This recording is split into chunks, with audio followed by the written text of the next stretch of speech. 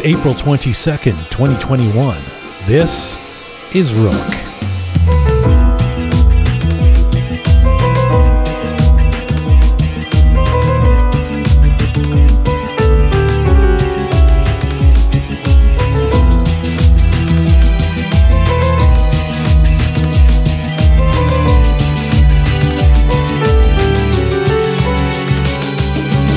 He is an Iranian-American actor and comedian who has appeared in dozens of TV shows, and you might know him from Veep or Silicon Valley or Brooklyn Nine-Nine or his recurring role on the hit series Shameless. But recently, Peter Payam Bonifaz has been getting attention for his very funny online videos where he sends up Persian dads and the culture of the Persian family at home. Peter joins me for a feature interview about his current success and his journey from Iran to the UK to a Korean and Filipino community in LA, where he found his voice and his home. A feature interview with Peter Bonifaz coming up. Plus, it's all Persian to us and more. I'm Jian Ghomeshi. This is Rook.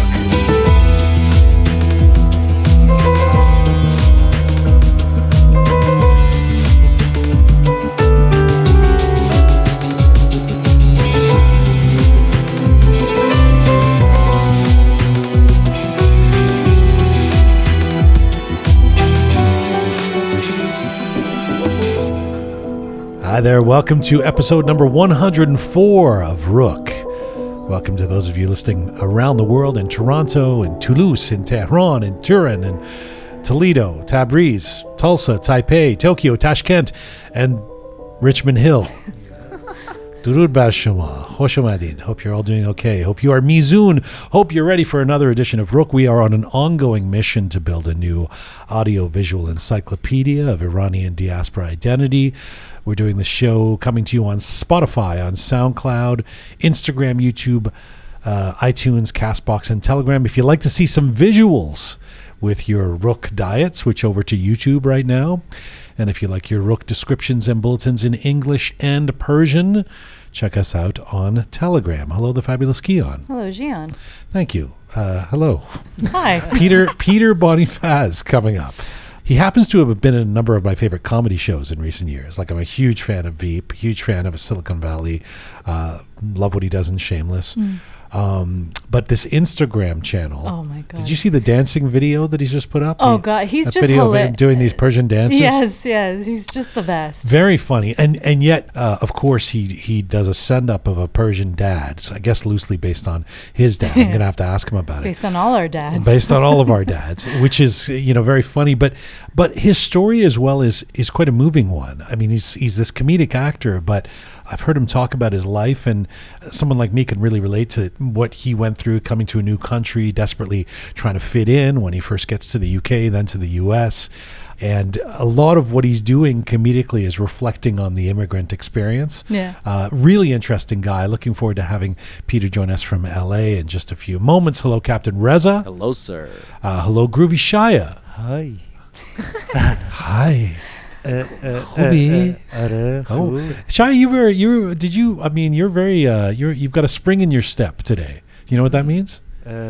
Spring in my step. Yes. بهار آوردم با خودم. Well, that's the literal translation, I guess. But I mean, a spring in your step means that you seem happy, excited. You, someone would say you got some action last night. For example, that would be a reason. But maybe you just had a lot of coffee, or you. I know yesterday was 420, or a couple of days ago. All right. These the lingering effects of. Yeah. Actually, no. It has two reasons. First of all, is spring. The second one actually is that I'm reading a book, and it's about a girl who has cancer, and honestly, it has a real serious effect on me, and I'm grateful that I am healthy, and Wow. so I want to appreciate it. Turn that Oh my around, God. Captain Reza. Bet you feel bad. You made What are fun you of- reading? Yeah, well, definitely not a book Yeah. about a girl who's got cancer. I'd be depressed. Good for you, Shia. You got a positive. Which book is it? The Fault in Our Stars? In Our Stars. Yeah. Wow. That's a film as well. Right. It's a good film. Beautiful. Yeah. Well, very nice, Shia. An inspirational message. I think we now probably have to end the show after that. Holy. reflection on Saraton, and cancer runs pretty deep in my family. Thanks. Now I'm thinking of all the people we've lost. Sorry. No, but the main reason is spring, actually. He turns it Thank around. you. Very, very believable. Hey, speaking of the spring in our step in the coming days on Rook, Bahman Gobadi joins us on Monday, the great Iranian film director, Kurdish Iranian film director. This interview will be in Persian. I will be conducting this interview in Persian. I can't wait for that. It's gonna be with English subtitles, if you're tuning in and you don't speak Farsi. So that's coming up on Monday. Dr. Angie Sadiqi will be joining us in the coming days on Rook on her wisdom and plant-based diets. And, of course, speaking of food, Piaz Miaz will also be joining us in the coming days. The sensational young chef from Vancouver, who was sort of the entrepreneur guy, and now has, based on his lifetime love of cuisine and his interest in cooking, has created this brand called Piaz Miaz. Speaking of cooking and eating, how's your intermittent fasting going? My intermittent fasting, actually inspired by Piaz Miaz, because he does. I'm still doing it. But no, listen, here's the headline. First of all, the app. I'm still stuck with this. So I just to catch people up, if you weren't listening on Monday, I started this intermittent fasting project, diet. I don't even know what you call it, but it's the idea that you eat as much as you want with impunity for 8 hours, and then you take 16 hours of fasting, much like Ramadan, but on a different schedule. Right? Mm-hmm. So I stop eating around 8:30 at night and start again the next day around 12:30. Now, so then I signed up for this app, which, as I was explaining on Monday, is just way too enthusiastic. And by the way, I have tried. I haven't deleted it yet, but I have tried everything to get this thing to shut up, to stop being so excited. First of all, it's like, it's worse than Clubhouse. Every 10 minutes or so, it's telling, it pops up on my phone, you're still fasting. How's it going? You're not a cactus. You need water. Like, it keeps, but the voice I hear is like Billy Crystal and Sarah. It's like, how are you? Like a campy actor, you can't eat, so it's constantly, but anyway, I'm dealing with that. That's an emotional impact of, this relationship. I'm spending more time with this app, communicating with this app than anybody in my life. This has like become my companion. Oogie is jealous of the amount of time I'm spending with this app, talking to me, and I say, thank you. Yes, I appreciate it. But there's another thing too, which is that I don't even know how to delicately say this. See, I hadn't thought about what happens is, in lieu of not eating, you are required to drink water. Drinking water everybody says is the thing to do. And I'm looking at you. I don't know why I'm looking at you, because my companion is you basically bring in a bathtub every day to the studio and then drink from it. But here's the thing: my body is not used to drinking this much water. And so I don't have a plan for the evacuation of the water. Is Geesh a bad word? We can say Geesh, right? It's good. It is a constant. I feel like a 90-year-old man. Like I am like, it's just at this point I drink and then I have to run to the bathroom. Welcome to my world. Well, what's the plan with this? Like going. It's horrible. It's a disaster. I don't know. Yesterday I'll tell you, Shia was here. We'd pre-taped an interview with a very wonderful gentleman named Barmak Taliqani. He works for NASA. He's an important project manager. He's building a lunar crane for NASA. Oh my God. And we're just starting the interview. And like this guy's, he's on borrowed time. We're borrowing him from NASA for him to come on Rook. And I say, Barmak John, I'm sorry, I have to stop the interview. And he's like, what's happening? Is there something technically wrong? He's a NASA guy, right? Is the spaceship working? I'm like, I have to go and Geesh. Did you actually say that to him? Well, I did. I said, excuse me for a minute. I'll be back. Pardon me. Then I came back and I saw that he was confused. And I said, well, I just started this intermittent fasting. And now I have to go to the bathroom all the time. And he was really, to be honest, not impressed. Like he was like, Well, okay then. So I don't know. What do you do? Exactly what you said. I go to the bathroom often. Like while I was But that's talking to this healthy. guy yesterday, because he's NASA, I was thinking about astronauts and how they must have like a pouch or something that they don't have to go. Did you ask him? You should have. No, I mean, but I don't. This is not doable. I can't. I'm hoping my system gets so it never gets better. Because I'm hoping my system gets used to it, this, so I yeah. don't have to keep going to the Yeah, bathroom. it does adjust a little bit. Just a little bit. Anyway, Great. sorry everybody, but Kiana asked, so there's your answer. That's how the intermittent I mean, diet it's is all going. their Or fault. intermittent fasting. I didn't ask about his G schedule. I'm like, it's like me and Oogie. You know, I G's more than my dog now. You know, we go together. So he takes you out G's now. fake.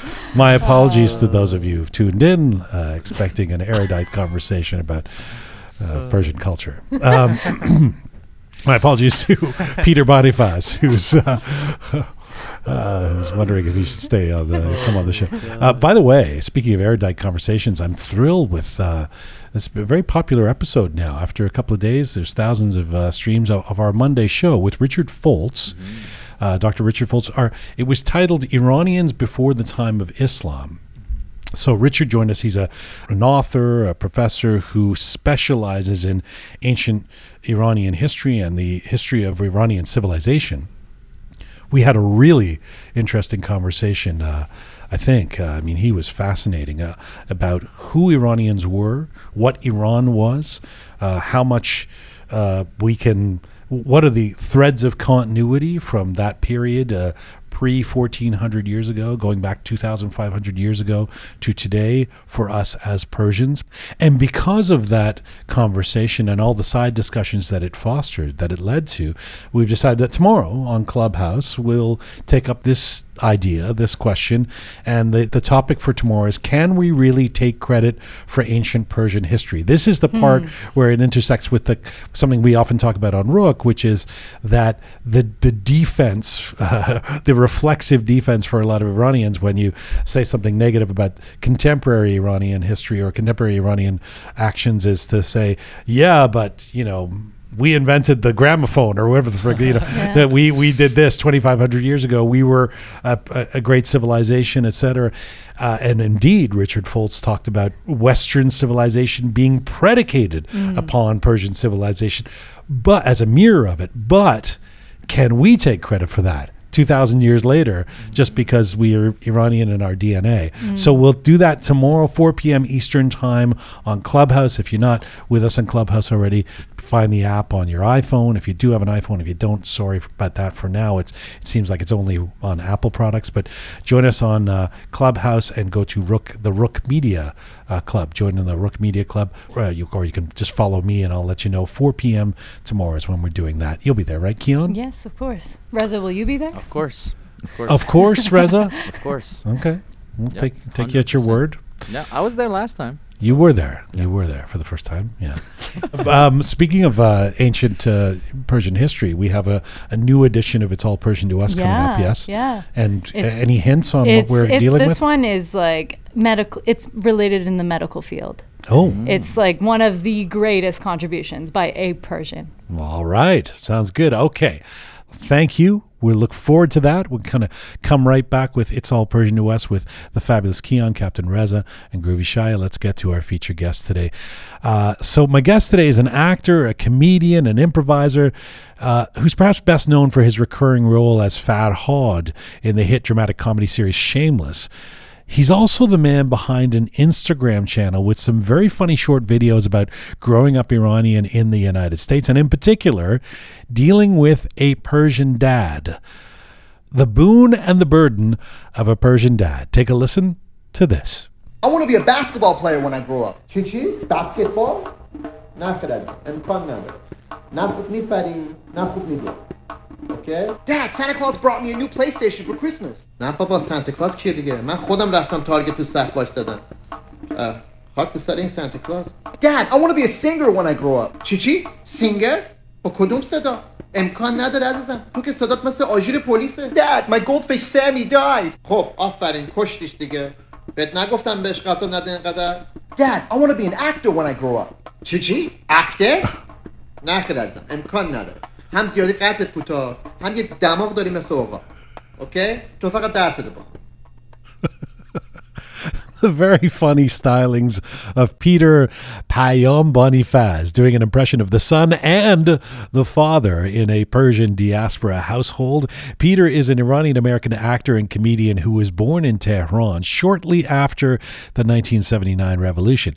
In the mid-'80s, his family immigrated first to the UK, then to the US, where he would end up growing up in the greater Los Angeles area and getting an MBA, he says he never uses, from California Lutheran University. Peter made his focus being a performer and has studied under legendary improvisers and appeared in a long list of films and TV shows. He got his first on-screen role in 2005 when he was cast as Drake Zuba in the dramatic short film Delusive Dreams.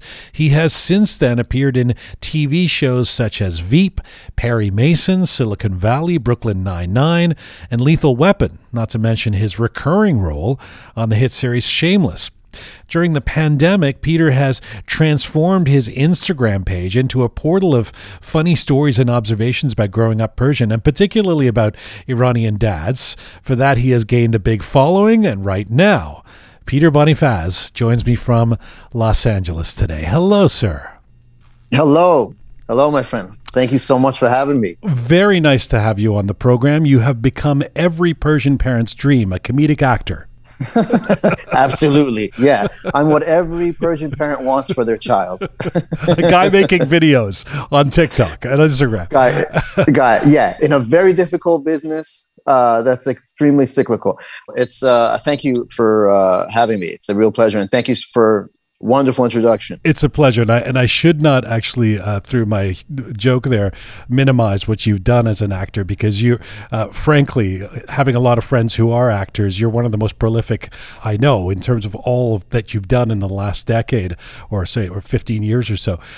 Let me start with that very funny clip, though, that we just heard in the intro, Peter. Your Instagram page has... it's been on fire with these videos you make. There are, I guess, fringe benefits of how a pandemic has actually fueled some careers. So the story is that you were unable to do a lot of gigs, naturally, because of COVID. So you figured, why not make some fun videos? I mean, yeah, the entire industry, the entertainment industry, just came to a screeching halt here in the U.S. In Los Angeles. One of the biggest industries here is the film industry, and it just came to a complete halt. There was no production, there was no auditions. I'm sitting home really just anxious about the pandemic, like alone, because I'm not seeing anybody. And then so I just kind of started doing videos only to distract myself from all this and just sort of have some kind of creative outlet. I had no intention of really I don't know, like it becoming a thing. It's just sort of, I was just doing it to alleviate my own anxiety at the time. This idea of the two characters where you edit one going to the next and having this dialogue. The woman who was sending up Trump, that very funny comedian, that woman, I feel like she was at the forefront of that. It seems like a pretty new idea, but something that's really been a big one. Where did the idea of poking fun at the stereotypical Persian dad using a son-dad combination come from? I guess I had done sort of the forward camera facing sort of videos with the dad where the dad's just sort of talking at the camera or right off camera. I got to a point where I felt like it would be easier if the dad was directly interacting with someone. And I sort of thought about my own upbringing when it was like sort of I would be speaking to my dad pretty much in English and he would kind of respond in Farsi. And I just thought that was fun to try. And it felt like it was easy enough if I just kind of edited it right. Also, I had no choice because I wasn't really like we weren't allowed to see anybody. Right, so I couldn't have another actor there. So it's like I kind of had to play. Was the dad a character that you've had before this? I mean, No. It's just a new thing. My favorite part is that they basically, the son and the dad, like it's just you, like you look exactly the same. The dad just wears a shawl, or like a cardigan, but it works. Like we see the dad and we see the son, but there's like really, you don't try and look like an older guy and a younger guy or anything, you know, I think when you're doing like a little 40-second, 50-second clip, I think, like, to me, it almost gets a little distracting if the person went out of their way to sort of like too much of like makeup or like, you know, like, or too much, you know, like mask or wigs or stuff. I just feel like it's a little distracting. Right. And I feel like if it's funny and interesting and if there's some type of realism to it, the audience will forego the fact that you're clearly not an older person. You know, I think they'll just sort of buy into that. Right. And I think that only happens sort of with this type of platform, like videos on Instagram and TikTok and social media, because it's so fast. The audience is willing to go there with you because they know they don't have to stretch their imagination too far. As opposed to a film, you know, if I was to play my dad in a film, halfway through it, it's kind of like the audience, all right, we're kind of over this. Right. I'm done having to use my imagination. So that's kind of the way I felt about that. You're so right. I've never thought about that until this moment, which is that if you're throwing up a 30-second video and a fast cut one back and forth, I'm going to spend the first 15, 20 seconds going, what's that white beard? Okay, who is he? What? I'm going to, if you're in full makeup or if you're developing these characters and visually, it makes so much more sense to just depend on the comedy itself and the humor of the dialogue, right? Yeah, absolutely. Absolutely. And another thing is, because they're so quick, my idea is I don't want the audience to have any questions, a single question off topic. Who's what, what's happening, what's the joke? Right. So a lot of times I kind of explain in the description too what it is that I'm going for. So once the audience has read that, then I feel like at that point, the audience for the most part shouldn't have any questions off top. So you said the element of realism, and the comedy in it obviously is partly because, especially as Iranians, but even a non-Iranian would get that you're sending up something that has some truth to it. So the dad in your videos tends to never quite be pleased with what the son is up to. Is that the way we see Iranian parents? I mean, that's the way I certainly see Iranian parents. You know, I mean, I think it. Obviously, again, in the videos, it's I'm exaggerating for the sake of just, you know, for comedic purposes, but I do think that Iranian parents have a very high expectation out of their children, and it's kind of just a part of our culture. Right. I can only imagine what the expectation was on my parents and what the expectation was on my parents, you know, from their folks. Like, I feel like these are sort of tangible assets to our culture as long as they help. And once they hurt, they're no longer of use to us.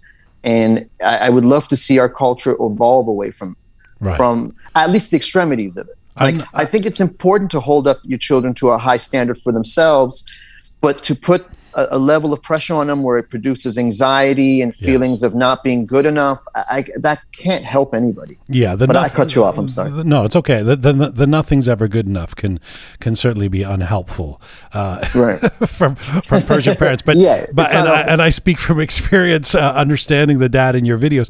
I mean, I know that we're going to get into your story and how you evolved into the work that you do, and I know that your parents have long come to terms with, or even are very supportive of your career now. But still, when you start making these videos, for example, this year, what did your dad first say when he saw these videos?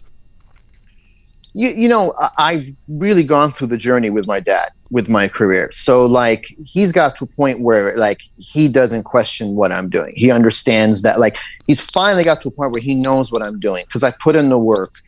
Our families are all very results oriented. They want to see the results of it. Right. Results is money, and the results is sort of movement in the career. So he saw both, and he was like, okay, now I get it. Once you got that State Farm commercial, he knew. I mean, you had that for 2 years, right? I mean, certainly helped. Yeah. That certainly helped. Again, once he saw the money coming, and then he's like, once I'm pay my mortgage, and like once I'm just living my life and I'm investing and doing all that, then he's like, okay, now it makes sense. Again, sort of the example of results oriented. But he loved the videos. He never took them personally. He always laughed it off. Him and I, growing up, we had an awkward relationship because of some of the very things that I do in my video, what are happening in my videos. But luckily now, just we've come to a certain place in our relationship of understanding. I'm empathetic towards how he was raised and what that caused him to be like. And then he's more understanding and flexible about sort of, you know, who I am and how I live my life. And now we have a wonderful relationship. So, there's no element of Hamsa Hachimigan. What are the neighbors going to think when they see your impression of a father? They're going to think it's me, and that's all done with. He's past that kind of thing. Oh yeah. Definitely. And by the way, I should just mention for the audience that I didn't just pull out the State Farm out of anywhere. There's a story where you did this State Farm commercial that was supposed to air for like 13 weeks or something. It ends up airing for 2 years, and you get you get a check for that each month, and so you end up showing one of those checks to your dad, who's been going, "Why are you doing this business?" and kind of goes, "Oh, okay, I get I get it now." Yeah, I think my dad was kind of shocked of the potential. Right. You know, and you know, he's been in finance his whole life. So like numbers, so it was, luckily it was something substantial enough where he was like, oh, wait a fucking minute. This is something, you know, the thing is I think he felt like I had talent, but he didn't know, I think he had no way of putting it into context, knowing what's enough to be successful, what's not enough to be successful. His big thing was like, why would somebody want to see like a little Iranian dude, you know, like, and it was, again, it was always, he's not totally wrong. He's not totally wrong. No, he's right? not. Yeah. I really appreciate how honest he was, because this business will tear your ass apart if you're not ready to hear it. And so I went into the business really just already humbled, you know, so I was able to never get too high and never get too low. So that helped me a lot. There's another video where the kid wants to go out on a Friday night, and the Persian dad ends up asking like a shopping list of questions, some of which have very little relevance to the idea of whether the kid should go out or not. You posted this just last month, and it has tens of thousands of views on it. Does this come from personal experience? You know, that one is one of those where it's like I took it from the culture more, and then sort of just like had my dad play that character that was sort of like this sort of comedic vehicle that's coming through. My parents were like that to an extent, but not as much as is presented in that video. But I have a lot of friends, you know, I especially have a friend this was kind of inspired by his dad, because he would literally ask a million questions. I think his logic was like, okay, you're about to leave. I probably won't see you till tomorrow because I'm going to go to sleep by the time you come home. So let me ask a few questions that I need answered for tomorrow. So he would be like, kind of like, I need an answer for the next week. Yeah. Let me play this for people so they get an idea of it. This is Peter Boniface. Take a listen. I'm going out. کجا? To the movies. با کی? With my friend Steve. چند نفریم? 3 of us. اون کی اسمش چیه؟ Mike. خونش کجاست? Down the street. ننه باباش چه کارن؟ His mom's a real estate broker and his dad's a forensic accountant. از این بچه آشغالاست؟ I don't understand the context. کی رانندگی میکنه؟ Mike. ماشینی سیفی داره؟ It's a Mazda SUV. کی میرسی خونه؟ Like in 3 hours. مشروب نمیخوری که؟ No. سیگار نمیکشی که؟ No, it's not 1960. این marijuana نمیکشی که؟ No, and please stop calling it marijuana. به مامانت گفتی؟ Yes, and she asked me every single one of these same questions. اتاقتو تمیز کردی؟ No, that has nothing to do with anything. Homeworkتو کردی؟ It's Friday night. اون تستت چی شد؟ That's next week. امروز ویتامین C خوردی؟ Yes. این دوشت هنوز آب میاد؟ That's a very irrelevant question, but yes. جاکت داری؟ In my car. پات هنوز درد میکنه؟ No, but I'm getting a really big headache from these questions. Okay, have fun. That's Peter Payom Boniface from his Instagram channel, playing both the Persian son and the father. Man, I love that one. I love that it ends with the dad saying, okay, have fun, after the third degree. And the question about are these bad guys that are, you know, is this that you're going to hang with? And you go, Dad, I don't understand the context. Or the son says, it's great writing, man. I really appreciate that. Oh no, I appreciate it. Thank you, brother. Thank you. So let's get into your story. Sure. You were born in Iran. I mean, you're a real child of the revolution. I guess, in other words, there was a revolution and your parents said, okay, let's have a kid.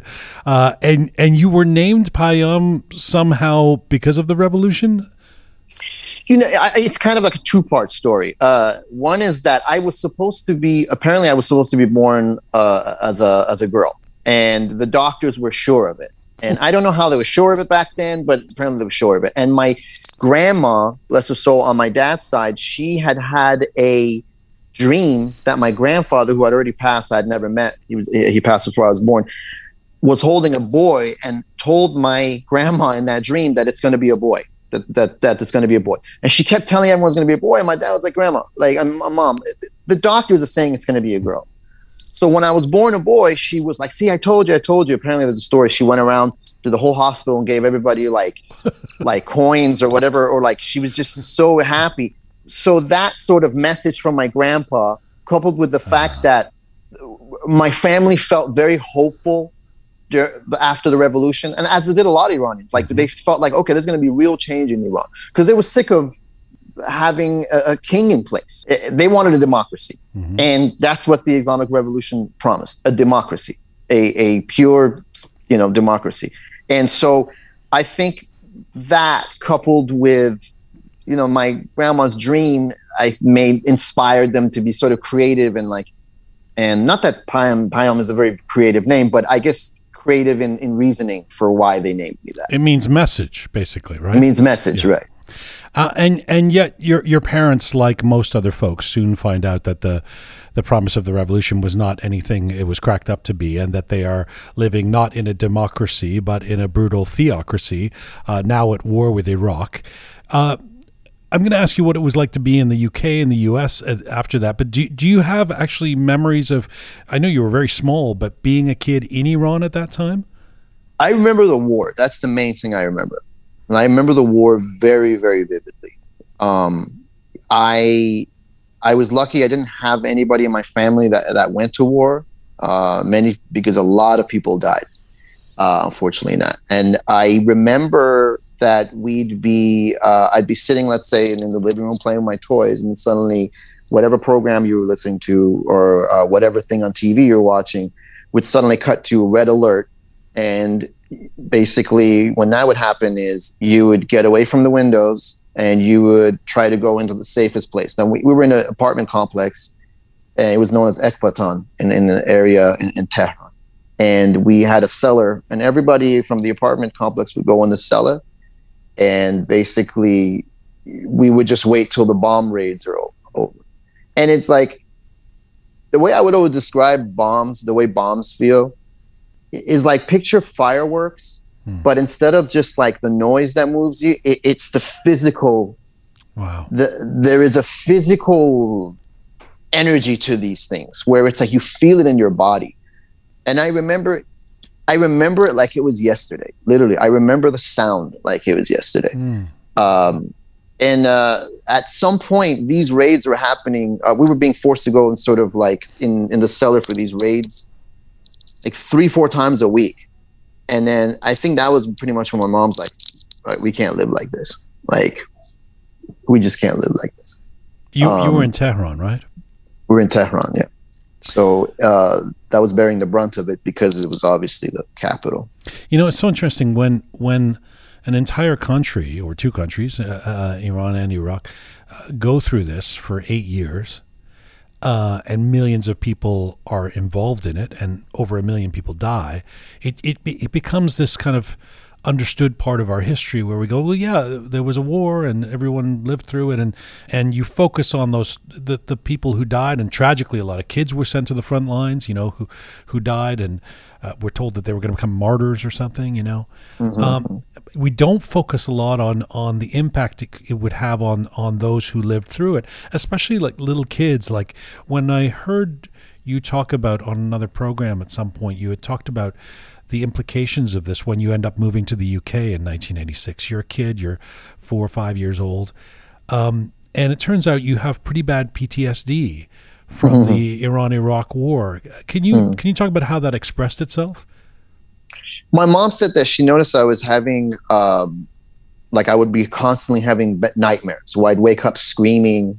She was like, this isn't normal. She said that I had such excessive separation anxiety from her that when she would go to the bathroom, I would sit behind the door and wait for her to come out. She just said you were just scared all the time. And so took me to, I'm luckily I had a mom that even at that time, mental health awareness for children wasn't a thing. Mental health awareness, and in our culture, unfortunately, it wasn't, in general, wasn't a thing. Yeah. It's getting a little better now, but still a bit taboo. Still a bit taboo now. Yeah. Absolutely. Fortunately. But my mom luckily was open enough at that time. She said, okay, she took me to a child therapist. Child therapist, okay, he's dealing with PTSD from whatever he's seen, not just the experience of the war, but the experience of sort of escaping Iran, the experience of, because I had been separated now from my father, because my father came to the US first to sort of establish stuff while me and my mom and my brother were trying to come here through England after we left Iran. So I didn't end up seeing him for 2 years. So I think all that was causing these issues. Now, the beautiful thing about being a kid is when those things, those stressors that were causing my issues were away from me, I was able to heal. I'm sure there are some issues, there were some residual problems that existed that probably still exist to this day. But I went from being a scared little boy to a very, very happy boy living in England. I was very happy. And a lot of that I think has to do with just being a child. And then luckily we moved in with my aunt there, who was already established there. She had lived there for decades. And I was able to go into sort of a life of normalcy. I wasn't afraid of bombs. I wasn't afraid of everything. I was in England. I mean, the first day I got there, my uncle took me to a store called Hamleys, which is like a 5-story toy store. And he says that I was walking down the aisles, like just crying, looking at all these toys. I'd never even seen a toy store before in my life. They didn't really have toy stores like that. And so going in that environment, it really helped me to heal those fears, Yeah. By the way, when your dad goes to the States first and you don't see him for a couple of years, right? How did that affect you? I have an interesting similar story where my dad, I was growing up in England, and the decision was made by the 70s, like this was before the revolution for me. I was a little kid, and my parents had thought that they were going to go back to Iran, and then it's like, no, we're not going to do that. We're going to go to Canada, for a better sort of life, sort of thing. And my dad came to Canada for about a year before we moved. And, people forget that at that time, well, up until, 10, 15 years ago, there's no Zoom or FaceTime or anything like that. I mean, so I would talk to my dad maybe once a week on the phone, but I would never see him. And I remember being so scared. I don't know where I got this from. I wrote about this once in a book about being so scared that when I would arrive in Canada, my dad would be really different. And for me, that was, he would have this big beard. I don't know why I assigned the beard to mean that he was evil or something, but it was so, I don't know, heartwarming or sort of comforting when I finally saw him, and it was just my dad, and because I had just built up this big fear of who he was going to be, in this new place. Did you go through any of that? It was very awkward when I first came here and saw my dad again. Even though it was my dad, not seeing him in 2 years. 2 years to a kid is a long time. Yeah. Since kids are so in the moment, time takes much longer. I felt detached from him in a certain way. I was so happy to see him, but I felt detached from him in a strange way. I wasn't happy when I first came here. When I first came here, I was very anxious. That transition was very strange for me. Well, you also Um, you're also like suddenly you're in California. You're 6 years old, and you're an Iranian kid with a Cockney English accent, right? right, right. So Right. you're dealing with a lot. You know, my family when we came here, we had to start literally from the ground up again. So my family had nothing. Like, and we lived in, at the time, it was a very poor area, and you know, right now it's significantly more gentrified, and it's different now. But at the time, we lived in this just old small apartment complex. I remember the first time I walked into our new apartment, I was like, "What the hell?" Because we lived very differently in Iran, and I lived also differently in England. So moving to Yeah. to the U.S. felt like a downgrade for you as a kid who doesn't have the context for it, right? Absolutely. Without the context, without understanding why it was the way it was, that we had to sacrifice things, had to sacrifice a certain way of life in order to get here and to be able to make it here. I didn't really understand that. And you probably thought America was going to be the land of plenty, and you're going to have some glamorous, pool or something, or right? I always feel stupid saying this, but I honestly, in my kid brain, thought that the streets were paved with gold. Like, so I had heard something like that before, and I thought there is so much money in this country. Everybody's rich. There's no poor people. Everyone's like a celebrity. And I went there, and we lived on the north side of Canoga Park off Satakoy, and I was like, wait a minute, this is nothing like, again, these days that area is very different. But at this time, I was heartbroken because of that. It felt like an unfulfilled promise. And it's a funny, how long did it take you to lose your accent? I think honestly, I think like a year or something. I mean, again, it's like when you're a kid, it's just so much easier. Transition is easier. I mean, it's hard at first, but to get to that, to get to the place you need to is easier. And I was lucky because I was raised in a neighborhood where we were a neighborhood of immigrants. It was me and majority Mexican, El Salvadorian, and a Filipino. We were all living the same kind of life. Yeah. But I get that. By the way, I mean, you had a good experience in England. I didn't have a bad one. But when we first moved to Toronto, we also moved to a kind of an area that was very, very full of first-generation immigrants. And my friends were like a black kid and a Pakistani kid. And it just felt so emancipating to me. I felt like, oh, I found my community. Then we moved to this suburb, this very white conservative suburb, and I experienced all the things about being an ethnic kid there. But I totally get that. But it's a funny thing about wanting to lose your accent as a kid, because I also did everything I could to lose my English accent. And I was 8 years old. You were 6.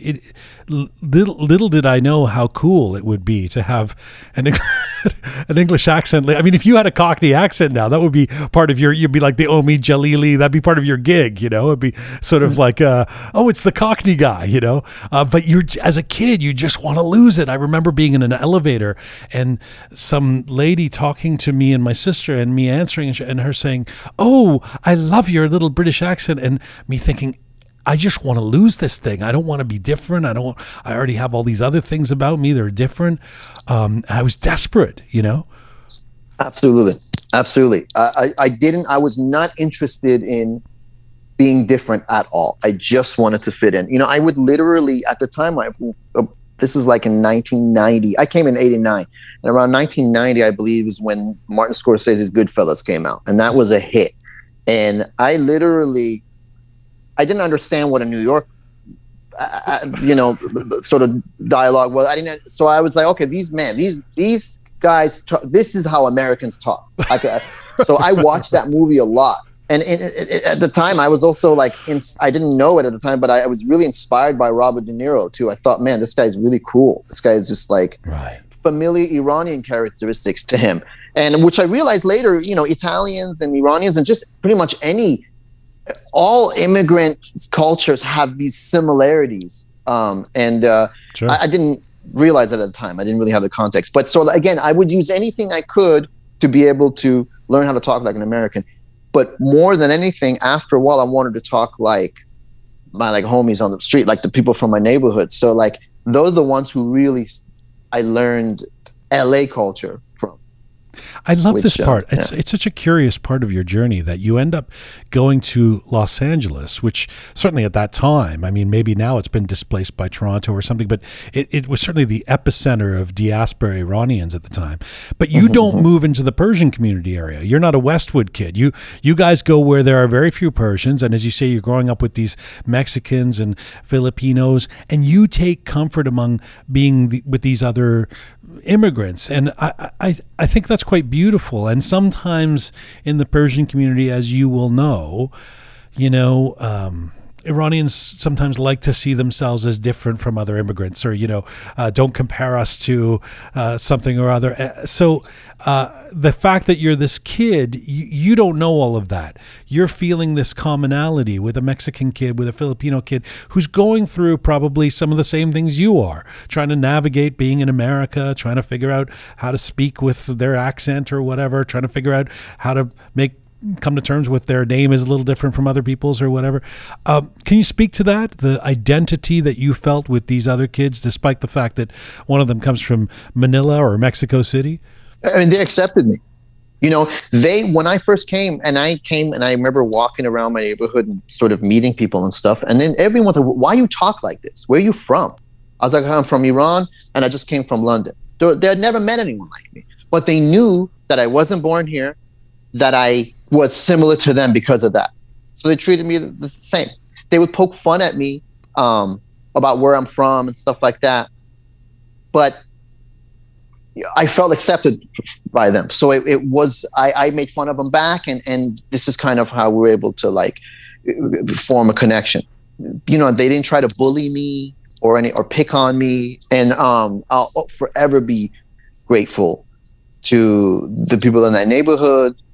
And I'll always be grateful to Mexican and El Salvadorian and Filipino folks and Black folks for really taking me in. And they did. I hear you. I really do.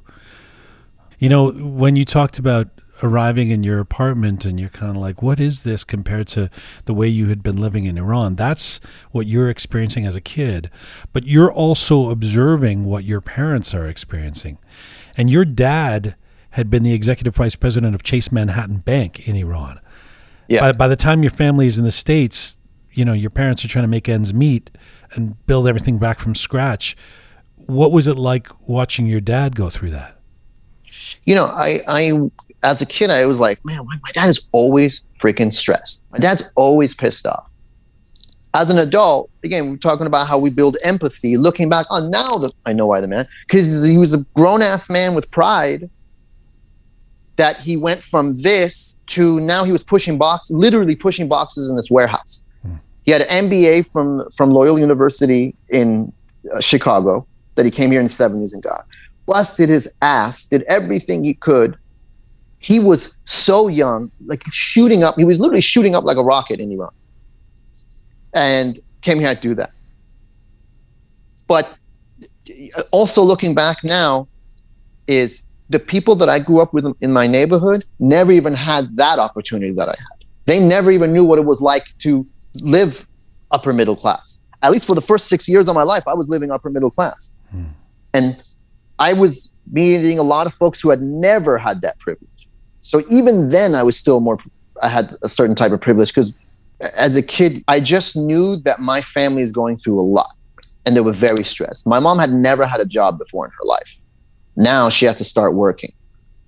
They're only humans. There's only so much they can keep from their children. So there was always a lot of tension and stress when I was growing up in my household, especially in the beginning, the first several years we were here. Your dad has become something of a role model for you, partly because, or I guess both your parents, but you've told me about your dad, partly because he built from scratch and then found success again after many years of determination, right? Absolutely. It's not just because he's my dad. He truly, truly is an American success story. Literally, the company that he was pushing boxes in their warehouse. I don't know why I keep saying pushing boxes. Nobody pushes boxes in a warehouse, but you know what I mean? He was doing inventory in a warehouse, and that's literally all he would do. Right. 10 years later, he was the the CFO of that company for like 25 years, and then recently retired. And now, you know, he has nothing to worry about ever again financially. I mean, he put in the work and he made all the right decisions for him and my family financially. So like, I have huge amount of admiration for that. Yeah. You know, that's the same type of lofty work ethic that I try to take with me in my industry. Yeah. I was going to say, I mean, Yeah. look at what your dad did, and now look at what you're doing. No, I'm kidding. Yeah. Yeah, exactly. Now look what I did, and I'm a disgrace. No, but no, I'm kidding. No, I'm totally no. Yeah, I you know get it. I'm No, kidding. Yeah. It's kind of like, it's just so different, and it's like I again had the then sort of privilege of not having to start from the ground up because. Yes. You know, my Yes. parents kind of did that for me. That's why I got my dad's name tattooed on my arm here. And the reason is exactly that, because they were pioneers that came here only with the intention of creating the conditions where we would have an opportunity. And that is, how can we, and that will never exist again. I mean, in terms of the world has changed so much that, you know, at the time when our parents came here, you know, your dad couldn't get on FaceTime with you know, the family back in Iran. Like, it was Right. like you're cutting off, you know, your family, you're cutting everything off, and you're going to the new world in some like old school kind of way. I will always have respect for people like your dad and your parents. Yeah, likewise, and for yours too, my brother. I can't even imagine what strength it took to do that. That nothing in life. I think very few things in life can be harder than something like that. You said you didn't really hang out with a lot of Iranians until like the end of high school. Was there a reason for that? I mean, the schools I was going to and the environment I was at, I just didn't meet a lot of them. I then when in like ninth grade, I met a couple of Iranian dudes, and what I liked was that they were American, like me, but they were also Iranian. Like there was a shared cultural experience there, and that was cool. And then that's when I started to get to know more Iranians. But for the majority of my life growing up, and even now as an adult, I don't really have I don't have a ton of Iranian acquaintances, to be honest. Not because of my choice, it's just kind of how it is, I guess. Can I ask you about the, I mean, if this is something that's weird or sensitive, you don't have to answer or what, but No. I want to ask you about the Payam and Peter thing, because a lot of us struggle with whether we should change or anglicize our names when we come to the West. I mean, it's something I always felt conflicted by since Xi'an was, you know, no party for white people to say back in the 80s and 90s when I was coming up. But I mean, how did you make that decision to start using Peter as well? You know, I that decision I made in like pretty much end of elementary. I was just really, really sick of having to keep pronouncing my name to teachers. Goes back to not wanting to stand out. You know, like roll first, you know, the substitute, let's say, comes and it's roll call. It's like, you know, John Smith and Ashley Johnson and Payam Ban. I was just so sick of it. And it was. And they don't know what to expect. Are you a little girl? Are you a boy? What is a Payam? Yeah, exactly. And this is like the 90s, early 90s. People didn't give a shit. They weren't sensitive to like, oh, let me try to pronounce this name right. You know, like, like here, okay, whatever. You know, like they didn't give a damn. So I just didn't want to be different. When I first came in, I remember in some kids in elementary school, I tell them I'm from like France, and like just like I would just say any nonsense to make me not sound like I'm from this country called Iran, who their parents have seen on the news, you know, for a dozen negative reasons. Yeah, I was just sick of that. Has there ever been a time where you felt like you want to drop the Peter and go back to Payam, or you're really Peter now at this point? I don't know. That's a good question. I don't know. You know, the thing is, I'm kind of both. You know, there was a group of people that just know me as a Peter, and then there's a group of people that know me as Payam. And at this point, it's kind of both my name. I'm sure that at some point I will drop the Peter once I get to a place in my career where I think that won't cause any like confusion or anything like that.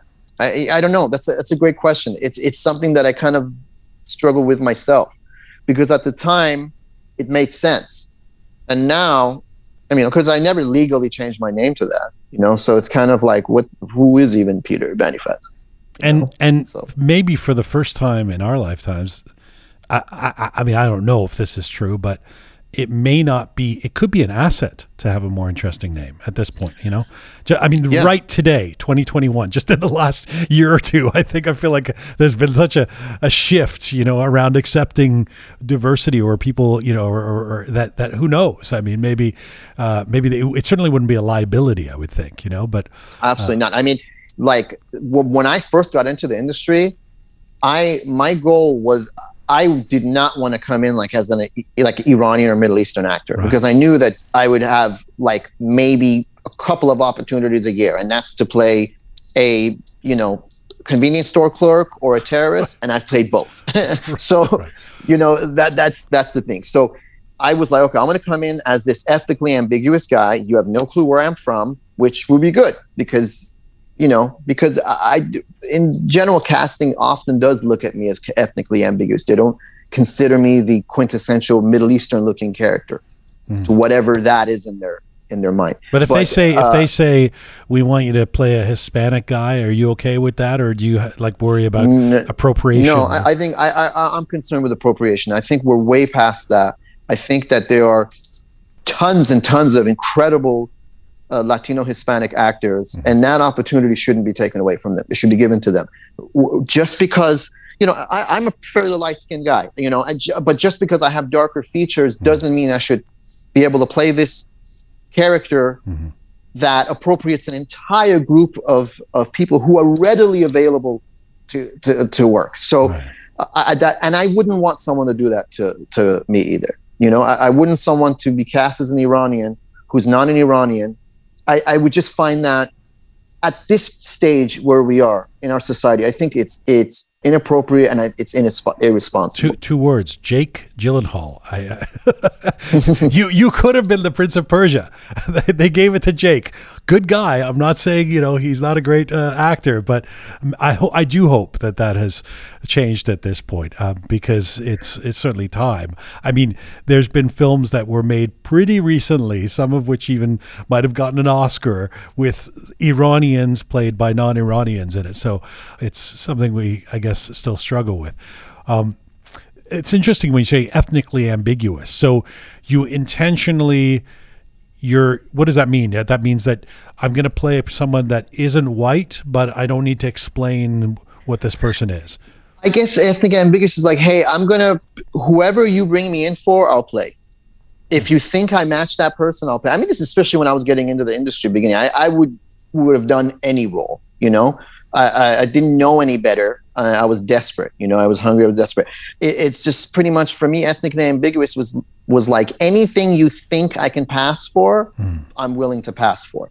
Now, luckily, we're at a different place where it's like casting and it's, you know, networks and studios. They want to see those diverse characters. They want to see those diverse roles. Oh, not always for the right reasons, but hey, they want to see them.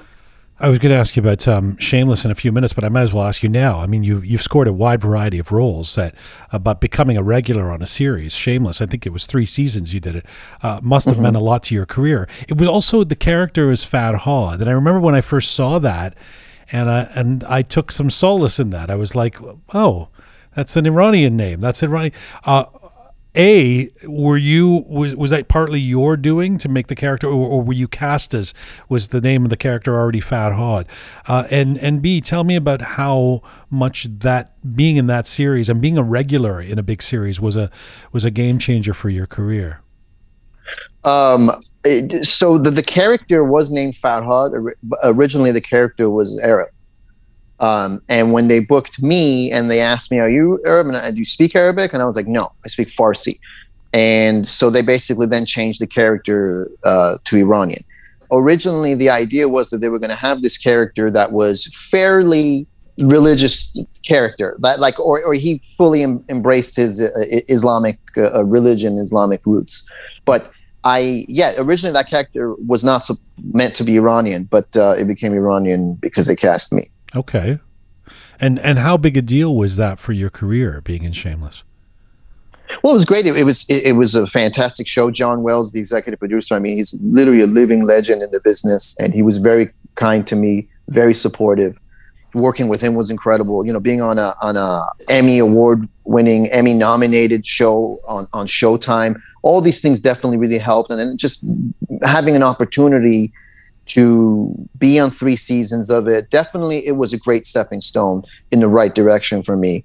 How does it work, Peter? Is there a critical mass or something where you get to a point where, I don't know if casting directors or agents or something know you? I mean, you've literally done the circuit when it comes to very popular comedic TV show. You were in Veep, you were in Silicon Valley, you were in Brooklyn Nine-Nine, you were on Mom. Like, is that because you've just become familiar to the people who cast those kind of shows and they know to go to you? I mean, besides your talent, of course, I don't want to take anything away from your talent, but it's amazing that you've been on, that you've done this virtual tour of all these shows. How do you see it happening? Thank you, my brother. I was lucky to get representation when I was able to get representation, and because of that, I was able to. My agents send me out for good shows, and when you go in, it's just like anything else. You develop a reputation, and just going to meeting with different casting directors and auditioning with different casting directors. Once they see your work and they become familiar with it, then next time they see your name comes across their desk, they'll be much more liable to bring you in. And so it's just kind of like going in there, being professional, doing good work, and then hopefully just sort of developing a reputation in the industry amongst casting. I think that's very important for any young actor coming up, is really you want casting in town to know you, and you want to have a good reputation with them. And by that means you come on time, you're prepared, you're polite, you're professional, you come in, do your work, bye-bye. And then the next step is building a reputation with showrunners and producers around town. And how you do that is same thing. On set, you show up, you're prepared, you're professional, polite, you do your work, go home. And that's pretty much like with any industry. You're still a pretty young guy. You're still, I think you're 39 now. What are you? 39, yeah. 39. Yeah. But I just want to take 3 steps back. And you did an MBA. And I know, I know family pressure had something to do with that. But you've long talked about the fact that you always knew you wanted to be a performer. You always knew you wanted to be an entertainer. You always were one in your family and amongst your friends. Why go through with having to get an MBA when that could retard those early years of getting into pilot season or getting casting directors to know you or becoming an actor and all that? Obviously, first and foremost, there was pressure from my family, mainly from my dad. And it wasn't pressure, hey, go to business school. It was like, have yourself a plan B. Have yourself a plan B. In my mind, I couldn't afford to think of it as a plan B. And I still can't. I had to think of it. It's plan A, plan A1, A2, A3. Plan A or bust. Plan A or bust. I'm going to go for it. The only thing that's going to stop me is a bullet. I mean, I cannot think of it this way. But I had to also appease my dad, who was, often would support me. I was living in his house. I had respect for him. I understood that what he said rationally made sense. And all that together, so I was, okay, let me go to grad school. I decided to pursue business. I thought, okay, maybe I can at least use some of these business principles towards my career in the film industry. But during that time, I was still fully embedded in my acting training. I was still going to my acting class once a week. I was like, there's no way I'm going to take a break from this. If anything, this is first, the academics is second. But in your bio, you joke about not using your MBA. I mean, does it ever come in handy? It comes in handy, like, because I understand financing. It comes in handy, like when I, was getting a loan for my condo, or when I'm like, when I want to lease a car, or if a friend needs help with some finance stuff. But that's it. Career-wise, I also learned some management skills. You learn some management skills. I think some of those probably help me in terms of dealing with people when it's in business and when there's some type of potential conflict could arise or whatnot. The reason I ask is because we're the next generation. I mean, there's generations who are younger than us, but the next generation, in other words, we're not our parents, who we always make the joke, doctor, engineer, and all that.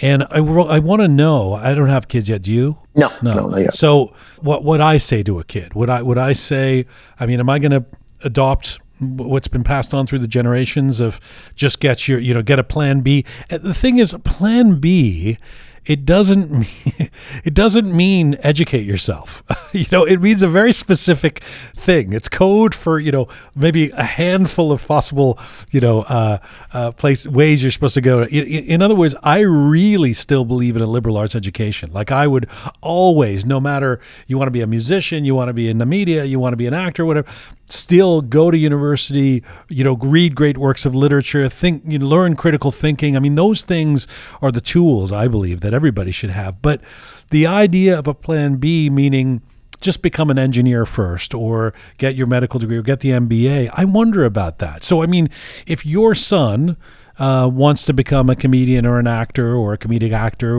would you say just get an MBA first? No way. What I would say is, show me you love this. Show me the work. Show me the passion. I'll support anything you do. You want to be a stand-up comedian? Show me.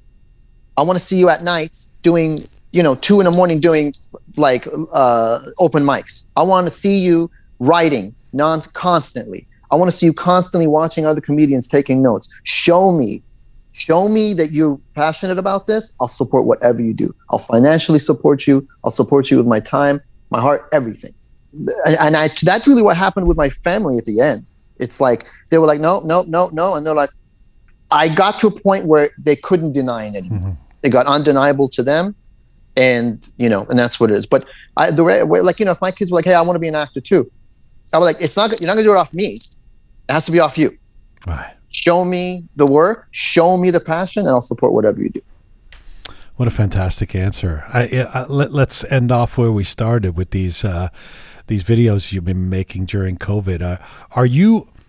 These things are getting thousands of views in a day. Are you surprised by how these funny videos you've done about a son and a Persian dad have taken off on Instagram? I definitely am surprised. I think anybody when something kind of like gets even mildly popular, I think anybody's lying who says like, I knew this would happen.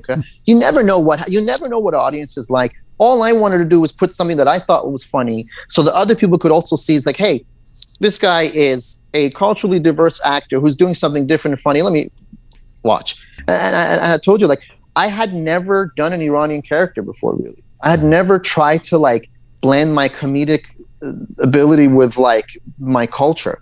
This was really the first time, and the love people have given me has been just really humbling. Well, full circle, brother. From the little kid in the bunker in Tehran to a guy who's reaching out to his people, the community around the world, who are finding resonance in these accessible and funny videos.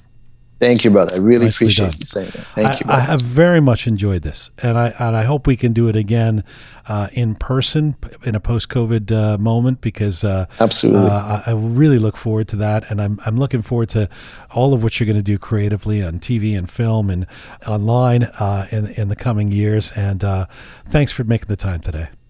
Oh, thank you, my brother. Thank you so much. That's a I really appreciate your time. Thank you. Khodafis. Khodafis. That's Peter Payam Bonifaz, an actor, a comedian who can be seen on various TV shows and films and a very popular Instagram channel exploring and satirizing Persian family culture. Peter Bonifaz joined us from Los Angeles today.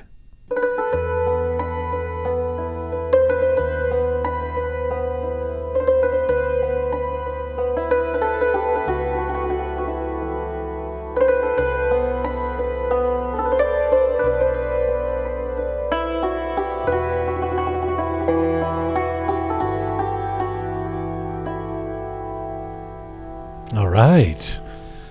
Captain Reza, Groovy Shaya, Fabulous Keon, microphone's back on.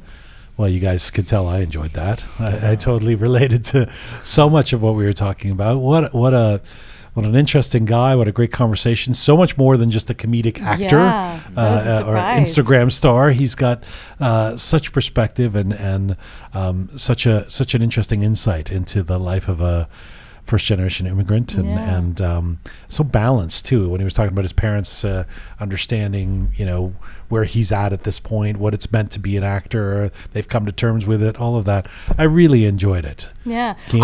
I was a fan from the beginning since I discovered Peter, and I have to say his comedic skits got me through this pandemic, honestly. Oh, wow. Like, he brought so much laughter into my life. For anyone that hasn't checked out his videos, he is absolutely hilarious. Peter Boniface is your vaccine. He is my vaccine for, joy and all that. But this interview This is going to be the first guest we've had on that likes Keon after the show. That feels like Keon likes them for the first time.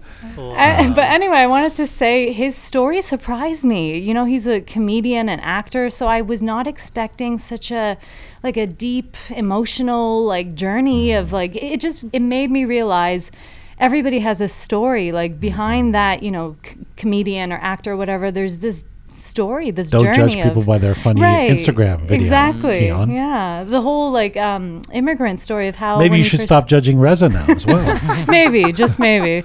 Yeah, but the whole immigrant story was beautiful. How when he first arrived in the U.S., it was the minorities, the kids from different... That's something that I loved him for saying, because it was so much my experience, and so few people have come on the show and talked about that the solace that we find, not just in being in a Persian community, because there was no Persian community when we first came here, for me, but other immigrants who are going through the same thing, and so I just thought For that was sure. a beautiful insight when he talks about the Koreans and Filipinos and El Salvadorians, and beautiful. he's in that community, and because you go, oh, he moved to LA, so he was with the Persians, but he Yeah. wasn't. It's love that. very nice. Yes, Captain Reza. Yes.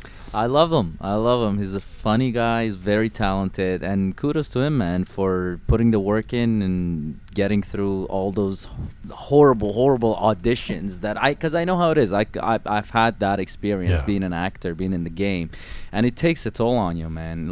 I quit. I did quit acting for a very, very long time because of that reason. That either they wanted me to be a convenience clerk or cab driver number 5, and I couldn't take it anymore. Do you I just regret couldn't. that? I mean, No, not one bit, because it worked out for me in a different way. I Yeah. chose a different aspect of the business, and it worked out. But and I do that, and I do act now selectively. But I wish I had the courage that he does and the perseverance to stuck it out. And now he's on a big show, Shameless, and he's got a bright future ahead of him. Yeah, I'm very proud yeah, of him. Very yeah. proud of him. Gurvishai, you want to say anything before we get to It's All Persian to Us?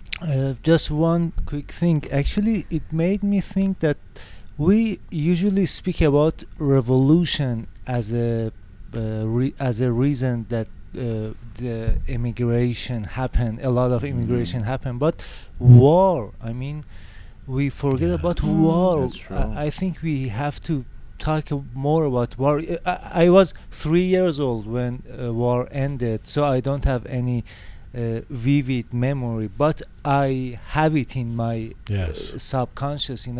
I have the PTSD of war and so it's yes, for most countries and people, citizens of that country or people of that descent, an 8-year war would be enough.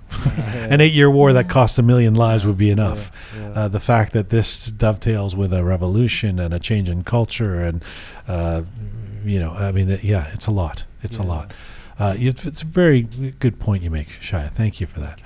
A much better point than what Reza said. He's in a good mood today. He's got a spring in his step ever since he started reading that book about people dying. Oh my God, Shia. I read a book about the world ending, and so when I saw the world is ending, I was happy because I am not yet ending. Oh man. I read a book about a man who was eaten by alligator. Grandpa Shia. But because I was not Eat. Man, you better sit down before you fall down. Shia, I think you need to drink more water. Oh, okay. All right.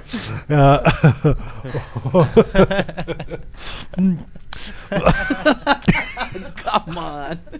I read a book about someone in hurricane. Hurricane.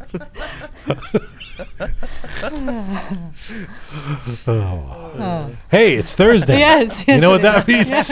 No idea. Please tell us. She's a dear friend, a diaspora blend, a gym workout cat, a bicultural brat, but lovable, smart, funny, and on a journey to discover what we actually discovered. Here we go, Bacho. I'm already anticipating the obvious. So I don't want to throw to it. I don't want to throw to it. Reza, please. What will it take No. for you not to do it? It's this all time? Persian to us with Kian Nademi. Yeah.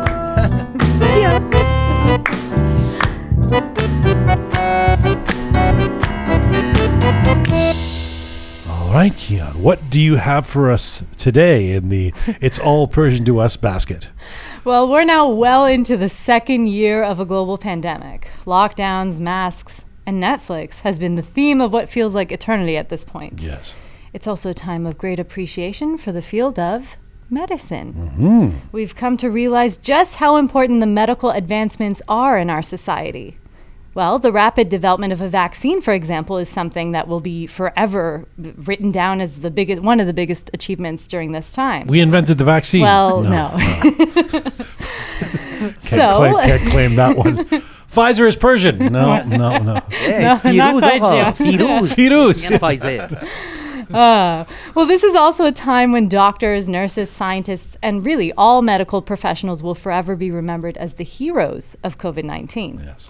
Well, in that case, we should be bowing down to the man responsible for the greatest medical contribution of all time, the man responsible for the very first canon of medicine. Oh. His name was Ibn Sina, or otherwise known as Avicenna in the Western world. Canon of medicine? Yes, it's an encyclopedia of medical, like all medical knowledge. Okay. Yeah, so this man revolutionized the field of medicine and forever changed the trajectory of the world.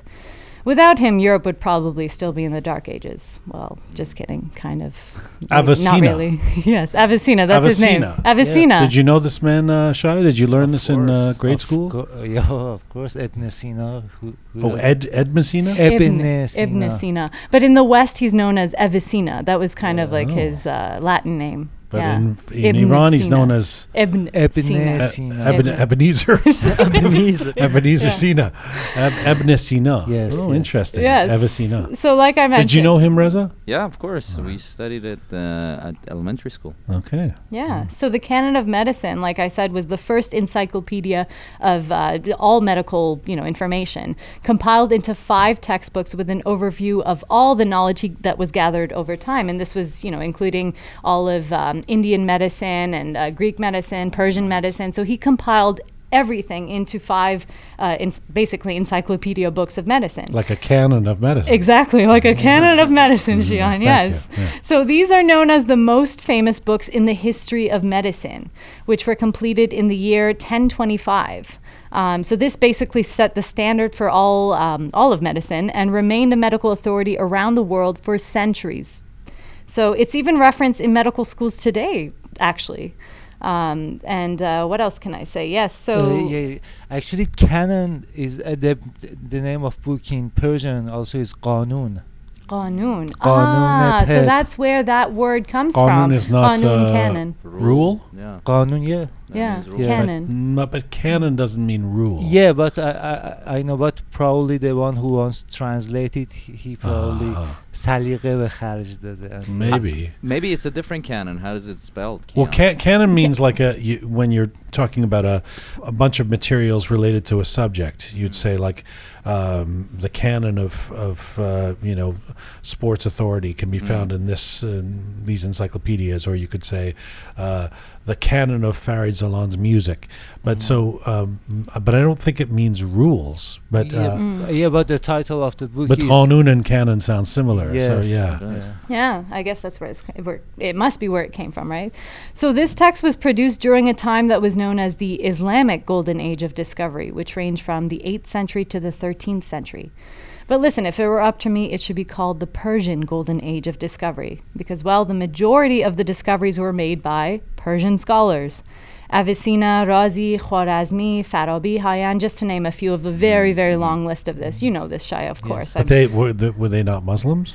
Yes, they were, but the thing is, they were all Persian. Like, majority of them were Persian, so it just kind of, I don't know, this is a personal thing for me. It kind of irritates me that it's not Even known if they as were the Muslims. fine, but at the same time, this was a time that the Arabs ruled over Persia, so a lot of what was, going on was they were kind of trying to eliminate the culture. Differentiate that these are Persians. Right, yeah. But that's one my of the other reasons that the book written in Arabic, it's but not that's in- because they enforced that, So it's controversial. that I was know. the language of the science at that time, the Arab. Yeah, I mean, anyway, moving on. So I digress. No, it wasn't, Shaya. No, it wasn't Shaya. Yeah. So this, I don't know.